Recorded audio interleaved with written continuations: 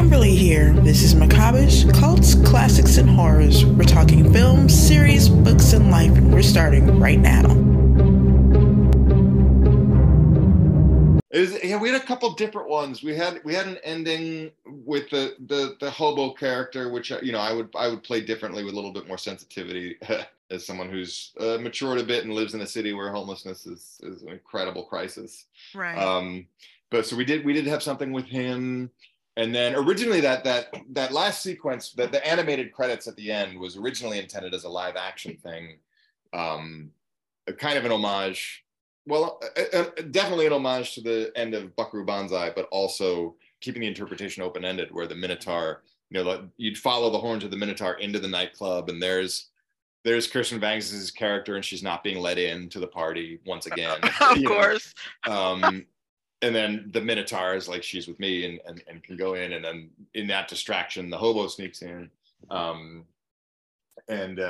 Flemish tourists are there taking pictures and all the gang's all there. Yeah. And then the party starts and the credits roll. That was going to be a live action thing, but we only had one space. Right. And we had to convert it into over 20 sets and a nightclub set with all of the cast being able to be present on the same day. It just, we couldn't make it work. So we did it as animation, but there was that. It was really fun to end the movie with a celebration of everyone involved. Mm-hmm. Right. If that makes sense, seeing everybody together. Yeah. It worked great as a credit sequence, but there was always just this sense of like, and I love that about Buckaroo Banzai. It's like just seeing everyone together and celebrating. Like that's a good feeling. Can't end every movie that way, but it's a good feeling. They did it with Steve Zissou, Life Aquatic. They did there too. So it's not the most original idea, but it definitely worked for a movie like this. Yeah, it was effective. Like, yeah, so did they die? Did they not die? It's like, what? I'm not answering that for you. Yeah, exactly. That's not my job. Right. Nope. That's your job to take from it, to discuss it, to parse it. Mm-hmm. This kind of movie, I expect things to be left to the imagination. I mean, It's magic. The whole thing is about imagination. So to over explain is so not necessary. And exactly. I think people who think that it needs to be over explained are people who just don't get it. They're not. We call them film executives. Look, we don't live in a society that encourages creativity and imagination. I think maybe one of the blessings, if you will, of something like a TikTok is that it's encouraging people to be creative. Mm-hmm. Unfortunately, they seem to need to be shirtless or in their underwear to do it, but it's like that's another part of American society that we don't have to talk about. But but I think people are inherently more creative than anyone gives them credit for, and I think a lot of my work is about, a lot of the work that no one's seen, unfortunately, is about freeing that, getting back in touch with that, dealing with that. Dave Made Amazes coming to grips with that as an adult and trying to be productive with it. Other projects of mine are about characters who've lost it and have to get back in touch with it, or societies that have actively, proactively discouraged it and are paying for it, and the cancerous result of that. Man, that's the truth. That's what a lot of my work is about. But the point being about people feeling things need to be over explained, you're not giving people credit for their creative intelligence. And I would rather work in spaces that do give people credit for that. Yeah, one thing I hate is when a movie. Jesus. Yeah. Right. Horror fans are the most down to play, creative, the wildest group out there. Like you're not trying to convince them to go on a ride. They're telling you, hey, the ride has already left the gate. Are you with us or not? Right. Like, just give us something, or we can just lose ourselves in it. Like we don't particularly care what it is, as long as it makes some kind of sense. And yet we keep getting the same iterations of the same old stuff, and we're just bored to death. That's the reason why I have hyper focused so much on indie filmmakers, because at least they're trying to give us something else. I'll tell you, you would have loved my Tremors. What? You made it, what? Tremors? Oh, sorry. Okay, now this needs more information. There was a headline about this a month or so ago. I got hired. I had to pitch. It was just a blind pitch. They were taking pitches from all different writers. I pitched on and got the job to reboot Tremors at Universal, and they've since canceled it. But I wrote the script, and they were very great people to work with, and it was a guaranteed contract. So in spite of the project being canceled, I was compensated. Wow. But so I'm sitting on a script of a Tremors reimagination that is super fun, super smart, really fast, really playful, has an internal logic, but knows that it's a movie about giant worms. And it was great. It's a great script. Great. Another movie I wish I could watch and never will be able to. That's fantastic. I loved it. We can get everybody who's listening, send emails and call Universal and tell them to put the project back on, because we want to see this. Right? It was good, man. It was good. I'll be honest with you. I was really proud of that script. I think about it a lot. There's just certain moments that are like, wow, that exploded. It would have felt like a Tremors movie, hands down. No, I'm a huge fan of the original. There's no question it would have felt like a Tremors movie, but you also would have been aware it was the Dave Made a Maze guy, because I was getting not meta, just fast. There was a lot of speed in it, and there was a lot of great. I loved the characters. It was another ensemble piece, and I really loved all of these characters had a lot. I had a little bit more room to and was mandated by the studio to develop a real surrogate family. Wow.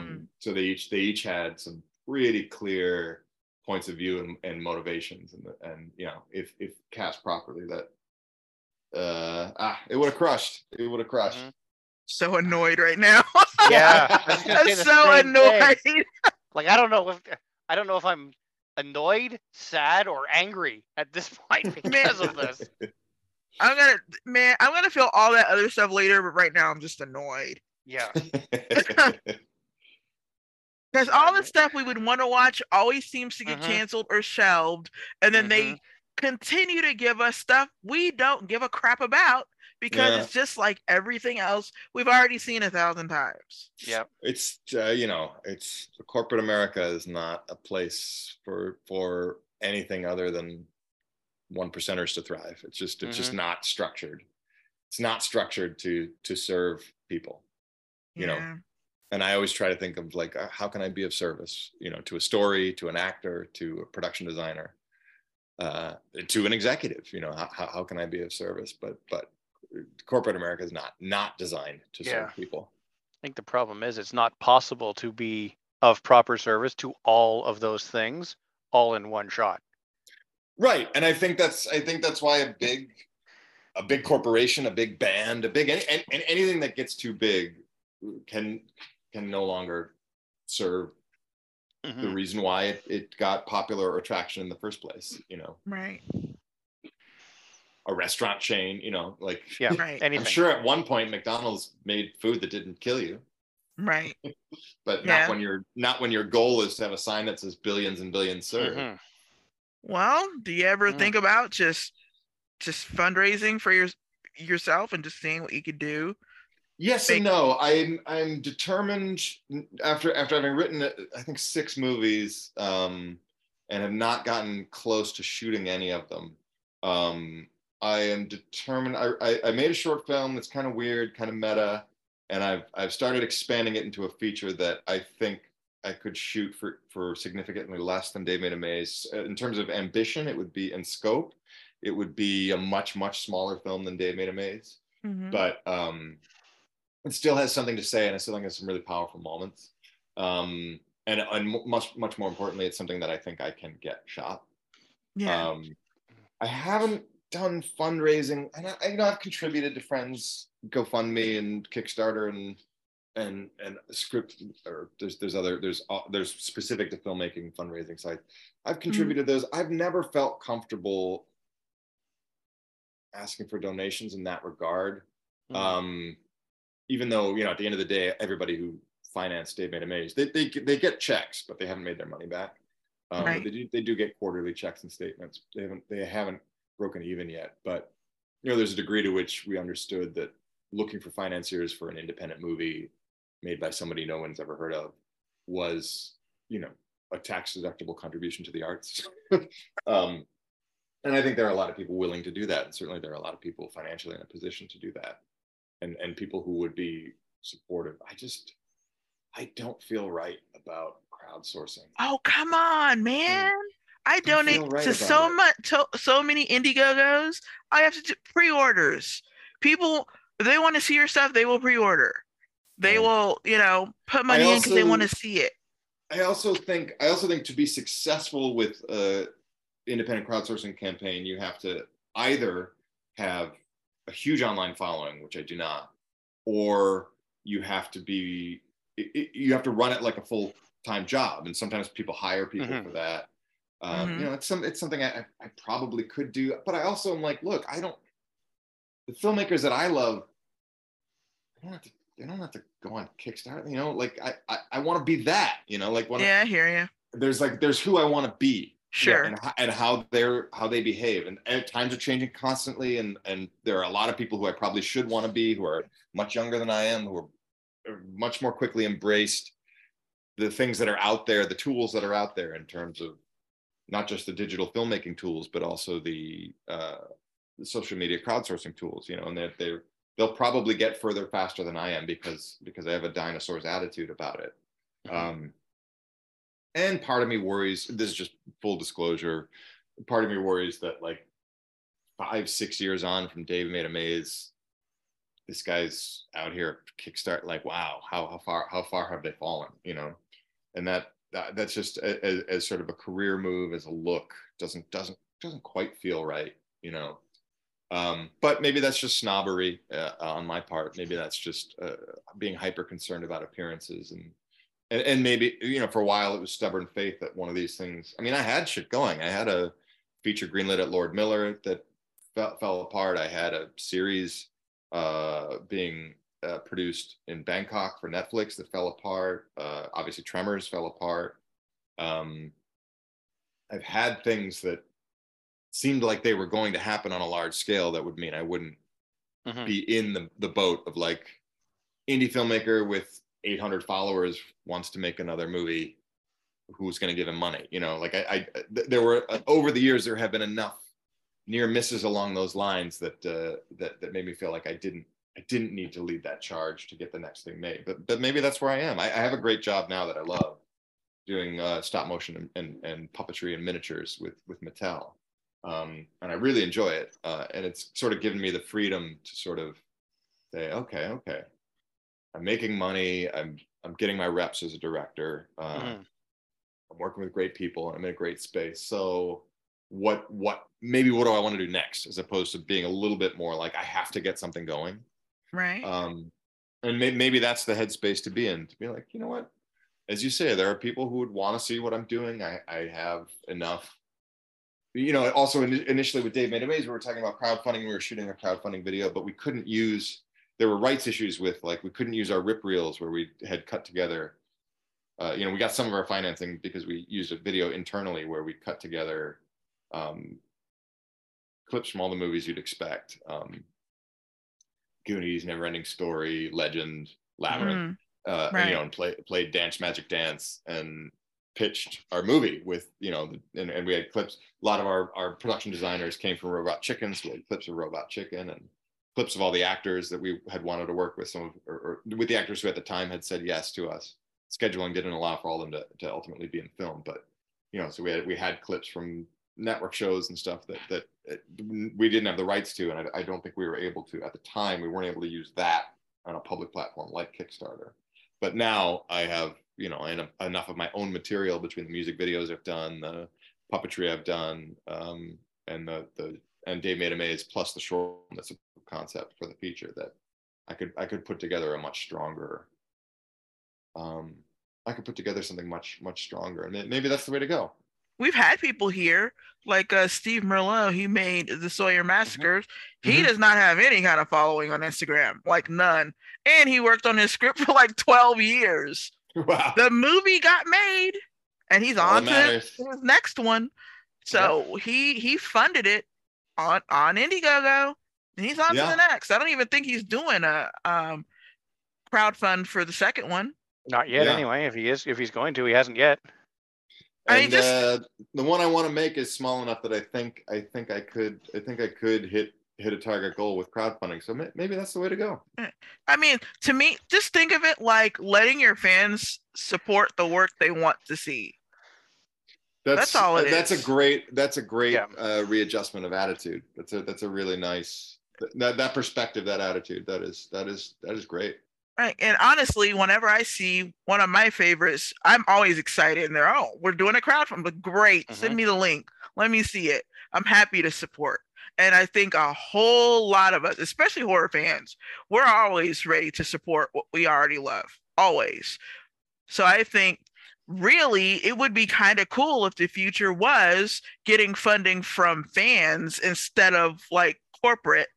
Yeah. Because your fans are already going to like what you put out and you don't have to beg. Right. Yeah, I guess I think that's it. I think it's snobbery. It feels like begging as opposed to being a professional, but it's not. It's embracing, it's accepting that you have people that want to see your work. Yeah. It's accepting current realities of the way projects are brought to life. And it's ultimately, especially since most movies are streamed for free, you can think of that donation as the ticket price. Right. But also a lot of us, we like physical media. We are happy to pay for the DVD, the Blu-ray, give us a poster. We're happy for it, sign it. We're happy for all that. That's we spend way too much money on Indiegogo for that, and we're happy to do it. Nice one. Well, I appreciate that. That is a very good and very new way to think about it. I appreciate that. Yeah, we're all tired of what the studio machines are punching out. Oh, man. This is how we get what we want. And, if we have people like you who want to tell the stories and have a story to tell, and if it's a story that we're interested in, I'll buy into it. I'll pay the admission price. Well, it's got ninjas and aliens. It gets me a Blu-ray. Well, I'm in already. Ninjas and aliens. All right. I'll buy into that. See how little effort that took? We're already like, honestly, this is amazing. Ninjas versus aliens. Like, I don't need anything else. I'm in already. I don't even care who's in it. Right. We don't care. Like, when is it coming out? That's all we want to know. Exactly. Can I buy a Blu-ray and how much will it cost me? That's it. That's all I want to know.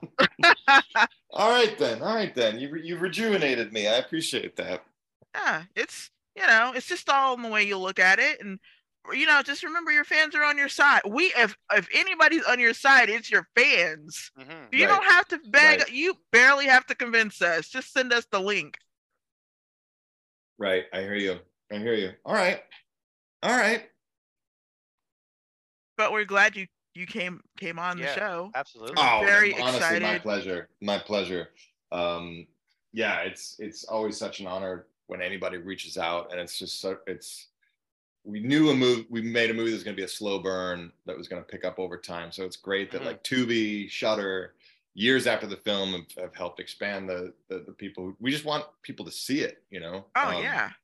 And that's great. That's I just saw on Twitter this zine in Japan in a bookstore did like a cartoon recap of the movie. And it's like, how many years later over in Japan, and somebody was not only saw it, but was inspired to create as a result of it. It's like, that's the best. That's just the best. Yeah, for sure. And you get more of that, like, seriously, just collaborating with the fans. That's what makes movies and filmmakers just beloved, because it's like, great, we're making more movies. Well, when's the next one coming out? Let me know so I can be ready. And then you just change the whole dynamic of how you make movies. Yeah, it definitely makes sense. I mean, I know we were making a specific movie and an odd movie, and in many ways a small movie in spite of its ambition. But at the same time, it was like, I'm making a movie so that the movie is seen. Like, I'm making the movie for an audience. So often in the edit, it was a lot about like, well, what does the audience need? What do they need to know? What do they need to feel? What have we not what are we not providing the audience that we can provide with a different take on how we cut it, or a different sound, a different mix, a different intensity in the sonics. It was always to inform, to inform the audience. It's not a self-indulgent it's not a self-indulgent enterprise. It's for an audience. Even if the audience is small, it's for them. Right. And that's what I, as a fan, appreciate the most, is when I can look at a movie, whether it cost $100 million to make or $100 to make. If I can look at a movie and I can think, wow, like this speaks to me, this has everything I want in it, this tells a good story, this keeps me involved, this has characters I can connect to. That's what I look for, and that's what I think the general base of fans of Dave Made a Maze are looking for, or going into looking for, is something different and something that will speak to us, to look at and relate to in a odd, weird, confusing way. And also something that we can tell just by looking at it, that the filmmaker actually cared about what they created. And it's not just like, we know people need to make money, but we can also tell when somebody just coughs something up just to make money, because it's usually terrible. Yeah, right. Formulaic. Right. It's the same crap over and over and over again. I mean, I love superhero movies, don't get me wrong, but at the end of the day, there's no real difference between Spider-Man and Shazam and Aquaman. They're all the same basic cookie cutter movie. Yeah, they're wasting opportunities. Any film, any scene in any film, any cut in any film, there's just opportunities. And if you're not capitalizing on them, do something else. And look at other people that have fundraised, like the people who made Never Hike Alone. I think they're on the third or fourth movie. They bring in a truck ton of money with an Indiegogo. It's a shocking amount of money, like 6 figures. And most of the time, their movie is not even an hour. Right. You can do it. You just got to reframe the way you think about it. No, you're right. Yeah, you're right. Same thing. Damien Leone with Terrifier. Look at what Terrifier 2 did. Yeah. And it was made for, on crowdfunding for a couple $100,000. Right. I don't need nearly that much to make this one. So. Right. And then you can make whatever movies you want whenever you get ready, because you are speaking to your fans who want to support you. Right. All right. I'm sold. Well, good. Because we want to see some more movies. What the hell? We don't want to wait for old corporate men to be like, we'll maybe make something. Maybe. Go through, 100 layers of approval and red tape and right edits before it even hits film, and your script is half of what you thought it was going to be by the time it gets ready to shoot. No. You don't want your name on it anymore. That's the process. Horrible. But this way, you get to control it, whatever it is. Yeah, I mean, that was definitely the most satisfying thing about having entirely independently financed Dave Made a Maze, was no one was telling us what to do. And I don't know, that's a freedom you only experience in the entirely independent space. Yeah, you don't have to run your dailies past somebody and get their approval on how you shot something, or how you framed something, or how your arc is running. No, it's all you. Right. And you've decided, this is the arc I want to tell, this is how I want my characters to go, this is how I want it to look, this is how I want to shoot it. You raise the money on your own, and that's it. Like, there's nobody breathing down your neck saying, okay, we need it tomorrow, and we need it to look like this, and we need you to shoot 12 scenes, and we need you to cut all of this out but add all of this in. right. And the irony would be, if you become successful just with crowdfunding, then the corpus would be like, you know what, maybe we want to make that Trimmer movie after all, right? Because that's how it goes. It was really funny when Dave Made a Maze came out. I was being congratulated by all these people, and they were like, congratulations, oh my god, you'll never have that much creative freedom again. Oh, terrible. Which is such a weird thing to just accept industry-wide. Right. When you go ahead and start into production on the next project, then hopefully you'll come back and you'll talk to us again, because this has been fantastic. I'd love to. And shoot us the links. Yes. Yeah. And so we can tell everybody. If I crowdsource it and that's how the movie gets made by the end of the year, then it'll be entirely because of you. So of course I'll be back. Awesome. I owe you more than that. Excellent. Well, thank you for coming. It's been a pleasure. I'm really glad you reached out. This was a great way to spend a Saturday. This is the #1 place for macabish, cults, classics, and horrors. For synopsis, reviews, and news, go to macabish.com. Thank you for listening. Signing out until the next one.